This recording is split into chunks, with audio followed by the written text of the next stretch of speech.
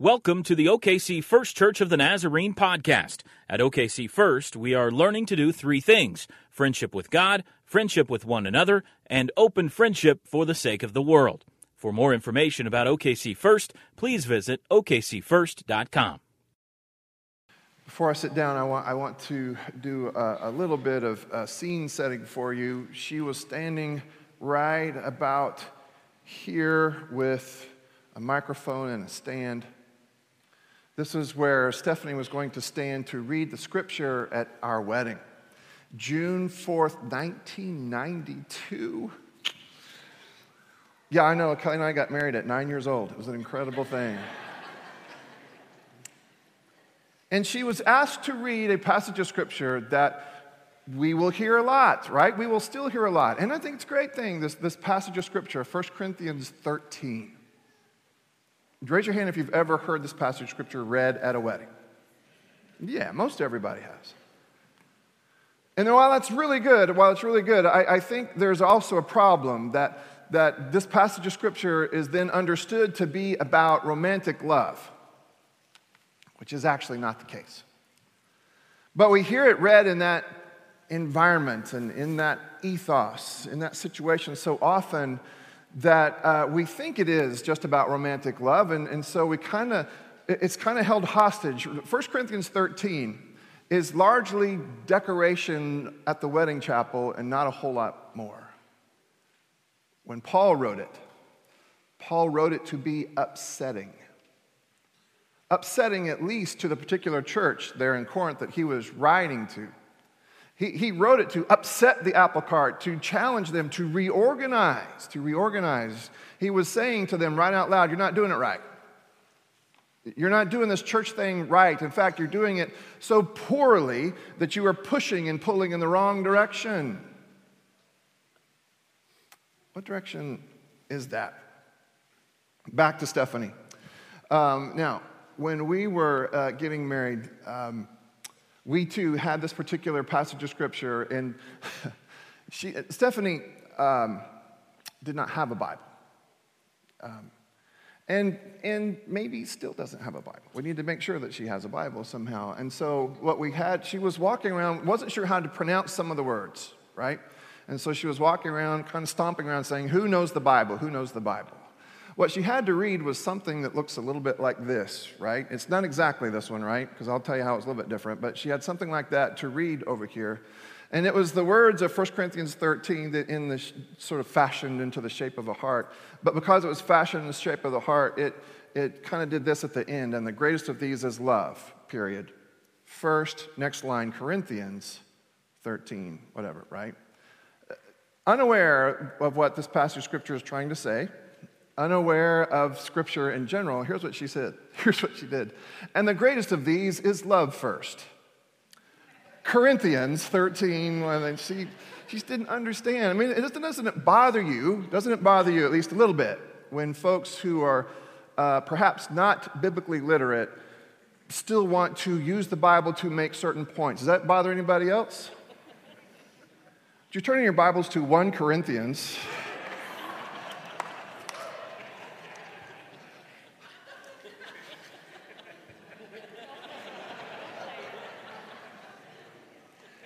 Actually, in order to give us some idea of what's going on in this passage of scripture, we kind of have to go somewhere else.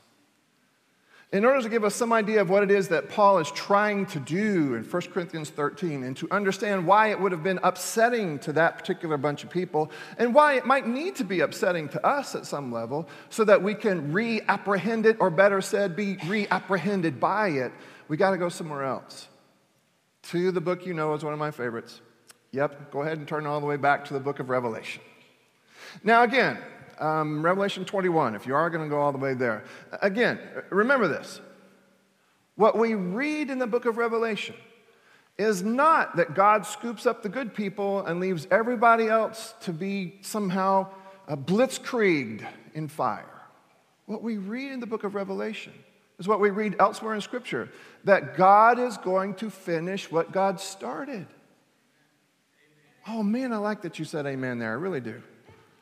That God is going to finish what God started.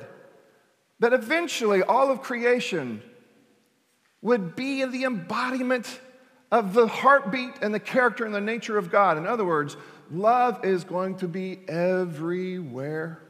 It will operate everything. It will be the way that we move around. It will be the way that we make decisions. It will be the way that we measure success and failure. Love will be the operating system because it is God. It is this God. Now, interesting, the language that is used in Revelation chapter 21. Verse 1. I saw a new heaven and a new earth, for the first heaven and the first earth had passed away, and the sea was no more. And I saw the holy city, the new Jerusalem, coming down out of heaven from God, prepared as a bride, adorned for her husband. And I heard a loud voice from the throne saying, see, the home of God is among mortals. He will dwell with them as their God. They will be his peoples, and God himself will be with them. There is something here that should be experienced as something like a wedding ceremony. Something like that. There is now going to be this huge celebration and this giant sweeping covenant that will be enjoyed and explored between God and the people of God.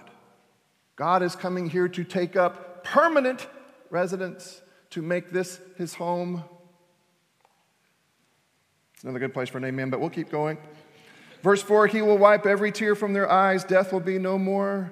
Mourning and crying and pain will be no more, for the first things have passed away. And the one who was seated on the throne said, see, I am making all things new. Oh. Recovering, redeeming, restoring all of creation. Recovering, redeeming, restoring all mankind and all of creation so that God finally is able to finish what God has started. Now here's the best part. All of that has already started. All of that has already started in the resurrection of Jesus Christ. Have you heard of him? In the resurrection of Jesus Christ, eternity comes crashing into the present. And all of that is started and kicked off in the resurrection of the Son of God, who by his resurrection demonstrates a power greater than power itself. You know, he said all of these things while he was alive about love and the priority of love and the power of love. And then the other powers colluded and organized against him to say, well, we'll see who's most powerful. And they kill him dead. They killed him dead. And then God raised him from the dead. And this Jesus walked around saying, I'm telling you, listen to me. Now you should know for sure. See the wounds? Love is more powerful than power itself. The new kingdom comes crashing into the presence and just gets amplified by the Spirit. All right, now hear this. And the church is called to be the tangible, touchable expression of the ultimate dream of God here in the present, right here. Man. So the sermon series is called Fear and Desire. Fear today because, wow, if that's what we're called to be, sometimes we don't get all the way there. Sometimes we as a church, and we as a church with a capital C, all of us out there, sometimes we don't get all the way there. If in fact we are to be the first taste of the heavenly banquet, where God finally resides in completion with God's people, if we are to be the first taste here, sometimes doesn't taste all that good. Well, it tasted terrible at Corinth. Terrible. At Corinth, though that was their calling too, like it is ours, to be the first fruits, the first taste, the first expression of God's eternity, though it was supposed to be their calling too, they were really doing a lousy job of it. Now they heard this language of the Spirit enabling and giving people the capacity to speak in these other language. Let's call them spiritual gifts. And they got pretty excited about it. They'd heard about gifts somewhere else around in the city. Other faith systems, other theologies also explored gifts. And they were able to do incredible things like prophesy, speak in tongues, have hidden knowledge of some kind. But the Corinthians, rather than being the place where this particular kind of love is rehearsed and practiced so that we can be the first taste of God's eternity, the Corinthians just allowed the outside culture to tell them what Christianity was supposed to look like. Have you ever heard of that one? Sometimes churches canonize what the outside culture wants to call success. That's bad. Does everybody know that's bad? That's bad. In Corinth, it was really bad. It was so bad that they were even able to somehow observe the Lord's Supper, but to do so poorly that it actually pulled the opposite direction. Rather than there being a meal where everyone had equal access and everyone is included and everyone is invited, the Corinthians did communion such that the wealthiest got there first and ate it all. And other folks who came a little bit later, perhaps hungry, were left out. And so Paul was pulling out what was remaining of his hair, saying, no, you are not getting this thing. You're supposed to be a first taste of this banquet. You're supposed to be a first taste of all it is that God dreams for us to be, and you are getting it wrong. And the worst part is you're getting it wrong and you're calling yourself the church. Paul might have said to them, what is up with your definition of love?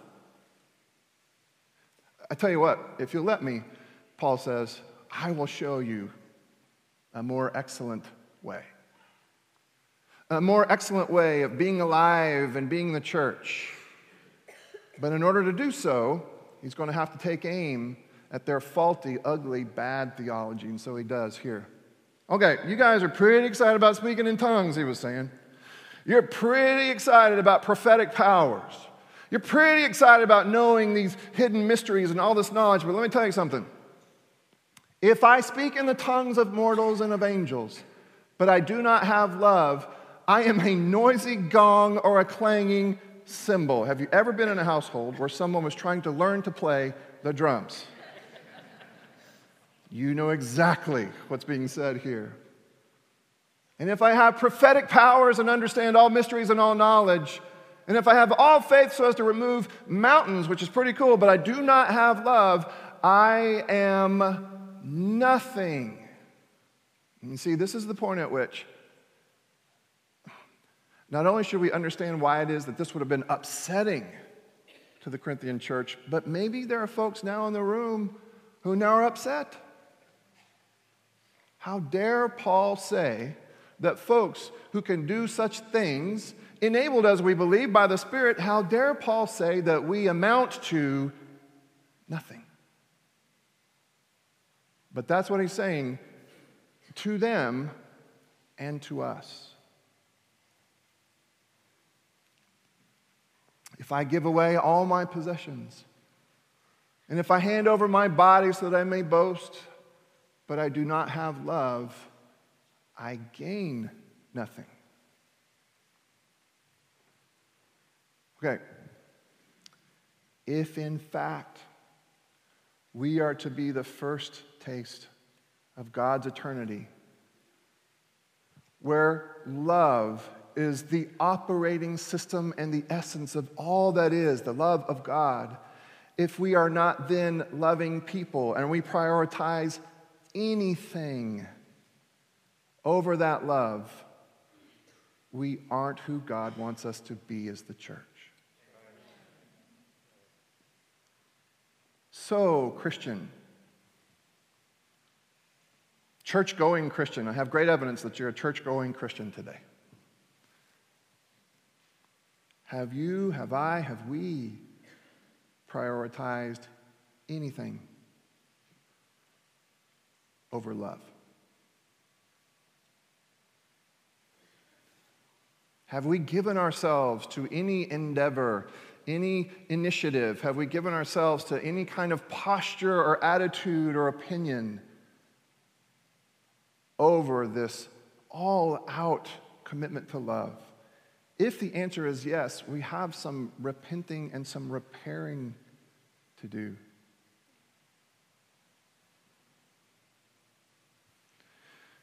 In a wedding ceremony, we read this passage of Scripture, and hear me again. It is a beautiful passage of Scripture. If it's not fully understood, I'm not sure it fits a wedding ceremony. Now, maybe by the time we get to the end of this, and if you still like this passage of Scripture, maybe then at the end, it can come back to your wedding. But right now, if we understand this passage of Scripture correctly, this is tough stuff. I think sometimes we read this passage at a ceremony like this because it fits. It's kind of where we always hear this. And we want what's being said in the ceremony itself. We want these descriptions of love to be true in the household. We like the feeling.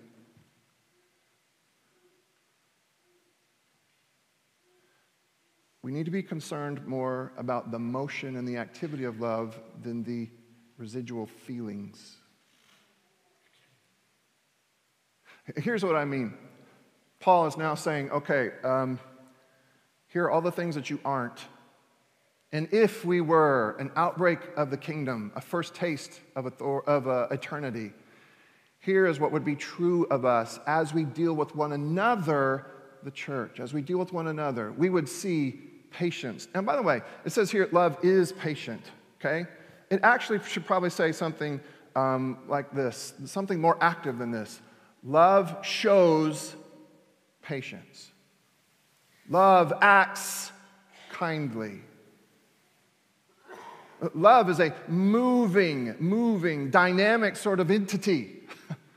Love does all of these things. Love shows patience. Love acts kindly. Love is not envious or boastful or arrogant or rude. It does not insist on its own way. What? But I have deep and theological reasons to believe what I believe. I've always thought that. It's one of my least favorite sentences in the world. Maybe because I remember when that was sort of my go-to expression. I've always thought that, fill in the blank. And all too many times, if I'm honest, as I think back to who I was as a believer, whatever I would put after that, I've always thought that whatever I'd put there to fill in that blank was less than loving. It was more about me being right. Oh, wow. Am I the only one in the room that likes being right? Man, how many times do Christians, how many times do believers, how many times do pastors, full disclosure, prioritize being right over being loving? When we insist on being right as opposed to being loving, we are, even if we are right, we're wrong.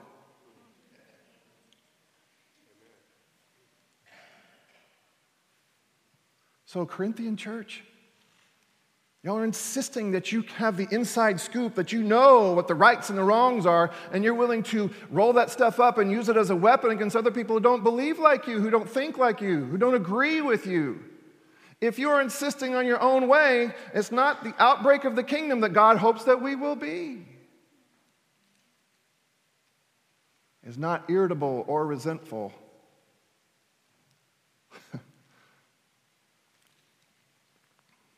It does not rejoice in wrongdoing, but rejoices in the truth. Oh, this kind of love that is a first taste of eternity bears all things, believes all things, hopes all things, endures all things.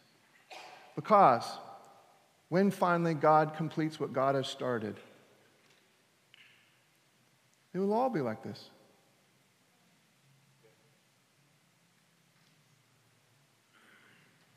I could ask you what turns and shapes the world, what organizes the world, and we might have 100 different answers in here, and probably, depending on where you find yourself, they may all be right. There will come a time. There will come a time when love will organize and orient everything. And not love the way that the Corinthians defined it outside that church. And perhaps not even love the way that you all might define it or I might define it outside of this church, but love the way God defines it. Love the way God defines it. And God best defines the love that will someday orient and organize and prioritize all of creation. By the way, you still believe that, right? We're a few minutes into the sermon. Do you still believe that? All right, just making sure that I'm not alone. But God best embodies and defines and describes that love on that cross.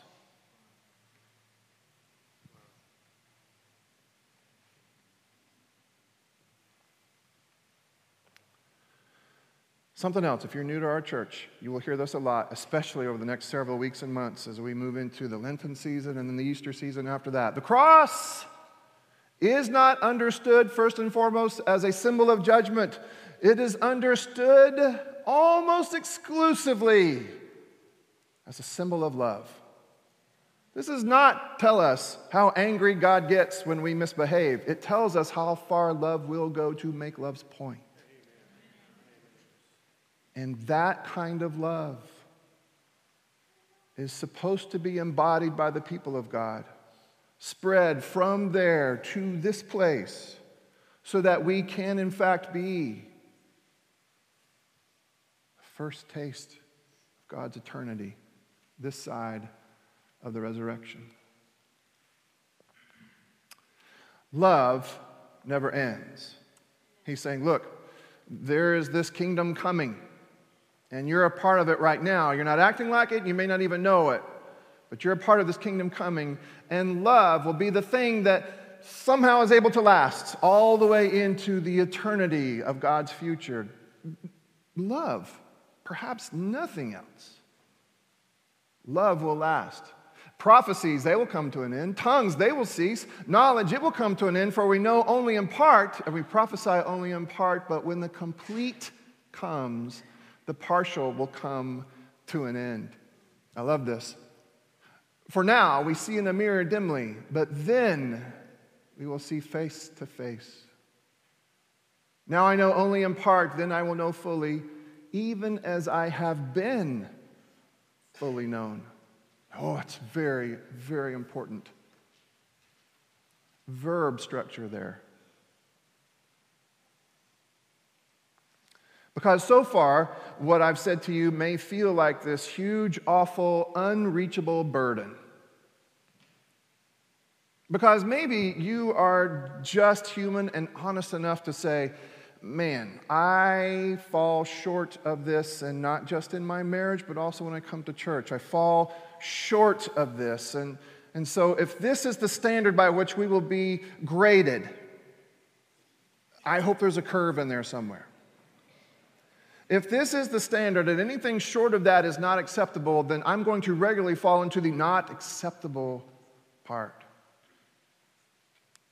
How can we be these people? Look at this verse and then a quote and we'll be done. Well, right now we have faith because we don't have sight. And we have hope because we don't have all the evidence that we need. And we have love.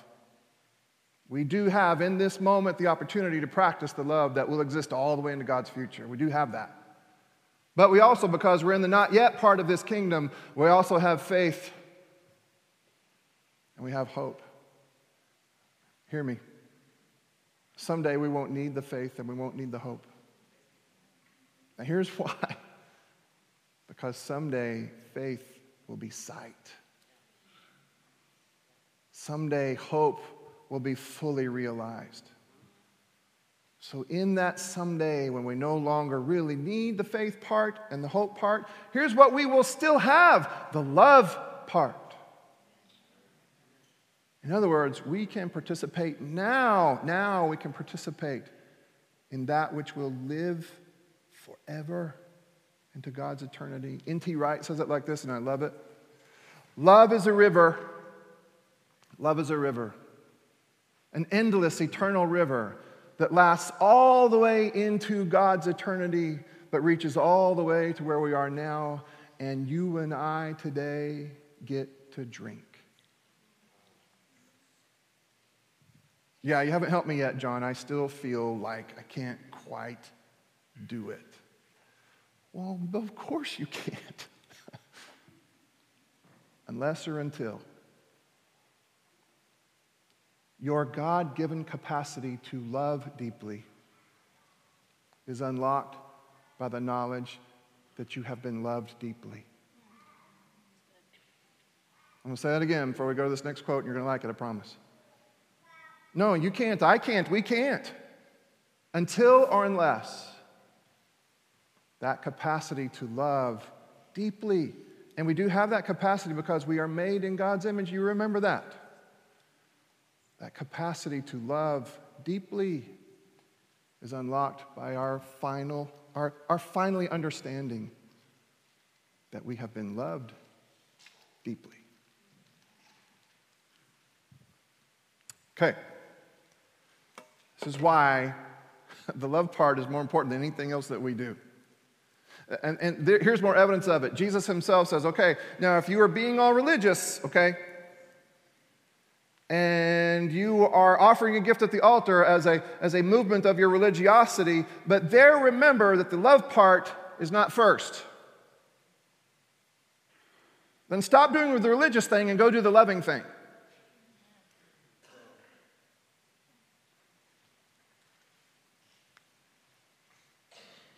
Go do the best you can to be reconciled to your neighbor, because the God of love,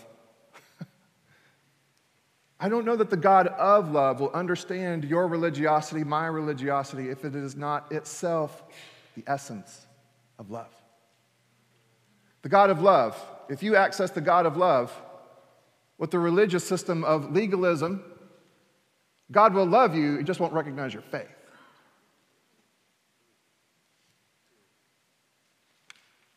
And so leave that gift there at the altar. The altar will be there when you get back, I promise. And go do the loving thing. Because that's who we are, more than we are the people who do the rituals, more than we are the people who can articulate right doctrine. We are the loving people because we are a first taste of the love of God that someday will sweep everywhere. And here's how to get from here to there. In the late 1600s, this woman, who's actually widowed, was prayer journaling, and she penned something that continues to reverberate to this day. And here's what she said. Speaking for God, she said, "More pleasing to me, says God, than all your prayers, your works, and your penances is that you would believe I love you." Oh, just sit and drink for a little bit here. More pleasing to me, says God, than all your prayers, your works, your penances, is that you would believe I love you. Man, the folks that finally get there, the folks who are finally able to get all the way there where you recognize that this God who knows you despite your efforts to hide your true self from God and everybody else and even yourself. This God who knows you and still chooses you and loves you. When you are finally bathed in that love, somehow that will dramatically affect your capacity to love in these same ways.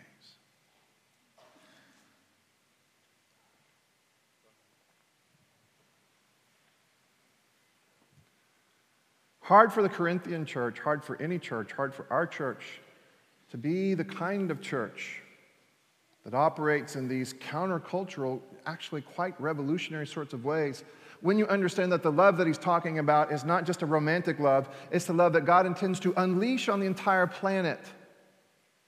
Hard for us to work and love in those sorts of ways without recognizing how deeply loved we have been ourselves. Short of that, it's legalism. You know you're supposed to love people, right? You better do it or else you're going to be in bad trouble. That's not a great way to motivate love. No, the best way to motivate love is to remind people that they are in fact loved. That's how we become this community of love, this community of the now and the not yet. That's how we become this community that is a first taste of the future. And we rehearse it every week. Every week we rehearse it. Every week we do something meant to remind you and me and us of our being beloved, of the incredible sacrificial ways in which we have been loved. And we take of it. We eat and drink of it every week in the hopes that slowly but surely these elements take up ground in our minds and our hearts until finally we live as fully convinced people that we are fully and deeply loved, though God knows everything there is to know about us. And then somehow loving my neighbor makes more sense. So if you're helping us, if you would go ahead and take your places. Heavenly Father, bless these elements. And help us to remember that by these elements, you are trying to strengthen us and help us and shape us so that we can, in fact, be the faithful, loving people of God.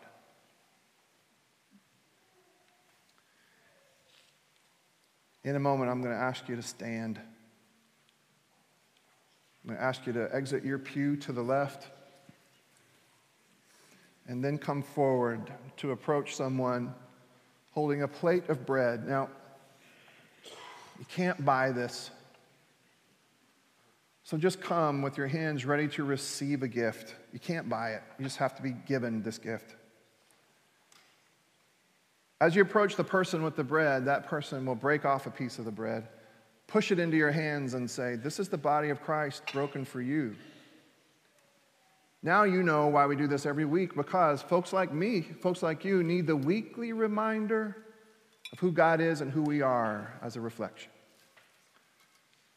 Now don't eat the bread just yet, but dip that bread then into the cup. The person standing right there will be holding a cup. When you dip it into the cup, that person will say, "And this is the blood of Christ shed for you." And then take and eat. And then find a place to pray. Pray that God would somehow break through every layer of defense. That God would break through all of your defenses to remind you again and again and again until you're finally and completely convinced that God loves you like this. Now, you can pray all kinds of prayers. In fact, we would invite you, if you need a prayer for healing, we have a padded altar over here and a padded altar over here. If you come to one of those padded altars, someone will meet you there to pray that prayer for healing. Perhaps it's a physical hardship or a mental or emotional, a theological or a relational pain that you suffer. Someone will meet you there to pray that prayer for healing. And then these kneelers here, these are for all kinds of prayers prayed by all kinds of people. All are welcome at these altars. All are welcome at these altars, and you'll find if you come to pray here that you aren't praying alone. Someone will come and touch you on the back of the head or the shoulder or the neck to be, again, a tangible reminder of the presence of God in your life. If you can't come to us, then Jason and Katie will come to you. You just need to raise your hand. Who is welcome at this table? Well, all of you who are aware of your need for grace, all of you, it doesn't matter where you are in this journey, all who are aware of their need for grace are welcome here at this table. And you'll notice that there is this bowl of water. At baptism, we do most of ours right over here. Baptism, that's where we say right out loud, yep, I am covenantally committed to this God. I am brought in, initiated into, adopted in some sense into this family that is going to, right here and now, operate with an eternal sense of God's love. But life is difficult and hard, and it may be that you need a reminder of your baptism and of your baptismal vows. This water here is for you, and it's just cold enough that you'll remember. You'll remember. And so I want to invite all of you, and more soon to be coming, I want to invite you to come and just touch this water and remember your vows and remember that you've been brought into this community that is to be the first taste of God's eternity. And now all across the sanctuary, I want to invite you to stand. It was on the night that he was betrayed that our Savior took bread and he blessed it and he broke it and gave it to his disciples, saying, "This is my body broken for you. Every time you eat of it, remember me." Later on, he took the cup and he said, "And this is my blood, the blood of a new covenant shed for you. Every time you drink of it, remember me." So come and eat and drink. Come, take this as a gift, that which cannot be stolen or bought or charged. Come and receive. All over the sanctuary now. Come and receive.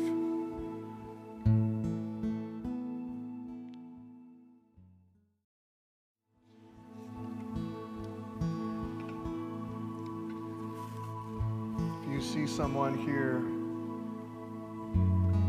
praying, would you please, someone for whom you could be a tangible expression of the love, and the grace, and the hospitality of God, would you please come and make your way here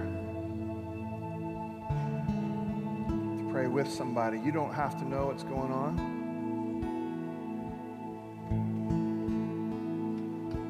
You might know exactly what's going on. You may not know what to pray. It does not matter. But please come and be an extension of grace for someone.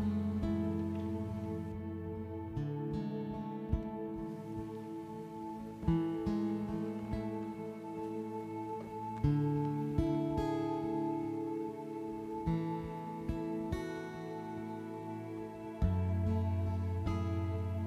going to pray a brief prayer, confession, and then turn it over to Jason for prayers of petition, intercession. These altars are open and you are always welcome at any point during this prayer. Jason will close us with the Lord's Prayer.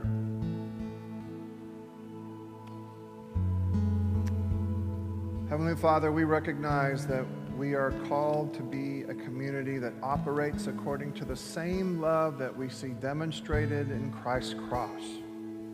We just can't do it all the time.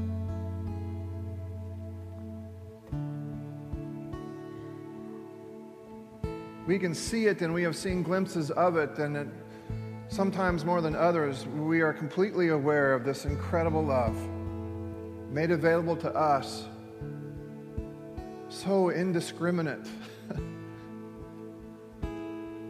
so knowledgeable of who we are, and it is mind-blowing on those moments that we are finally reapprehended by it. It does have the power to change everything, at least until we forget. Father, we confess that when we forget, we're likely to be organized by something else and not love the way that you understand it or have embodied it. Perhaps we are organized by fear. Perhaps we are organized by lust. Perhaps we are organized by ambition. We're just organized by something other than this love. And Father, we confess that when we are organized by something other than that we fall short of your greatest dreams for us as a church. So forgive us. Forgive us for all the times, and that time might even be today, when we fall short. The kind of love that can reshape a life, a home, a city, a country, a world. Maybe, God, it's in those moments that it would be most powerful to recognize that we are loved even then. Even then. In our moments of failure, when we don't measure up, God, if you could help us to see that we are loved in those moments specifically. Maybe that'll do it. Maybe that'll help us to walk better, to move more fluently as the people of God. Father, remind us of your love that makes no sense, but the love that will someday be the rule of the entire creation. May we participate in it today.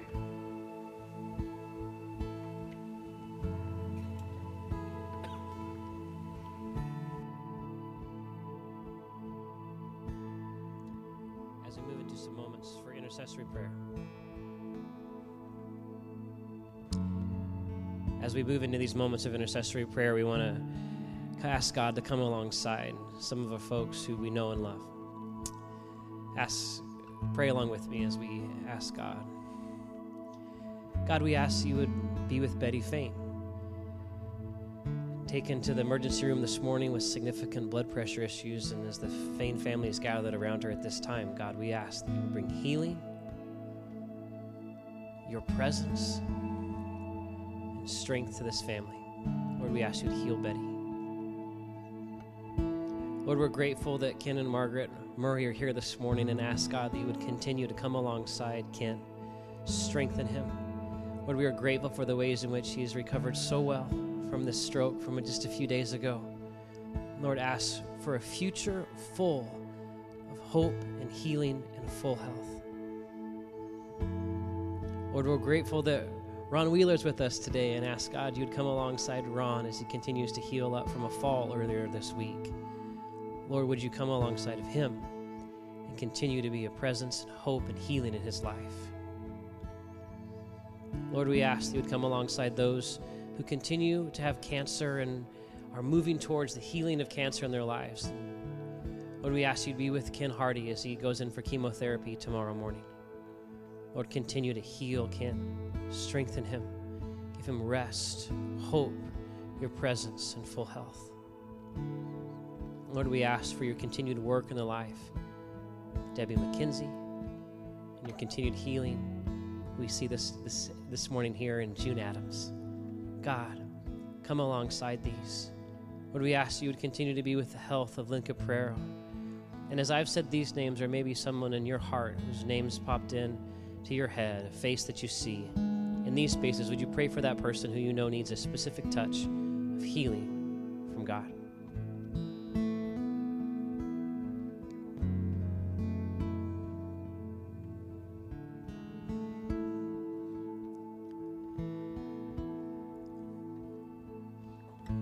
In these moments, Lord, we want to pray for those who are incarcerated, like our friend Joe Lardy, who seems like after about 7 years, it seems within the next couple of weeks, he may get to return home. Lord, be with him. May your presence go to him. Pray for the lonely. Pray for our homebound friends, like Mary Ann Bell and Jerry, who's not with us this morning.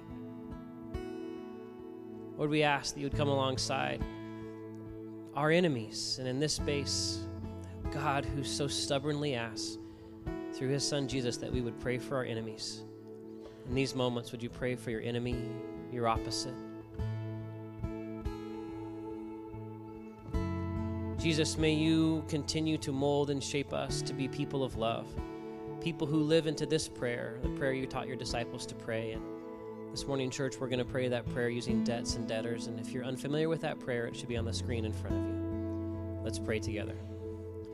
Our Father, who art in heaven, hallowed be thy name. Thy kingdom come, thy will be done, on earth as it is in heaven. Give us this day our daily bread, and forgive us our debts as we forgive our debtors.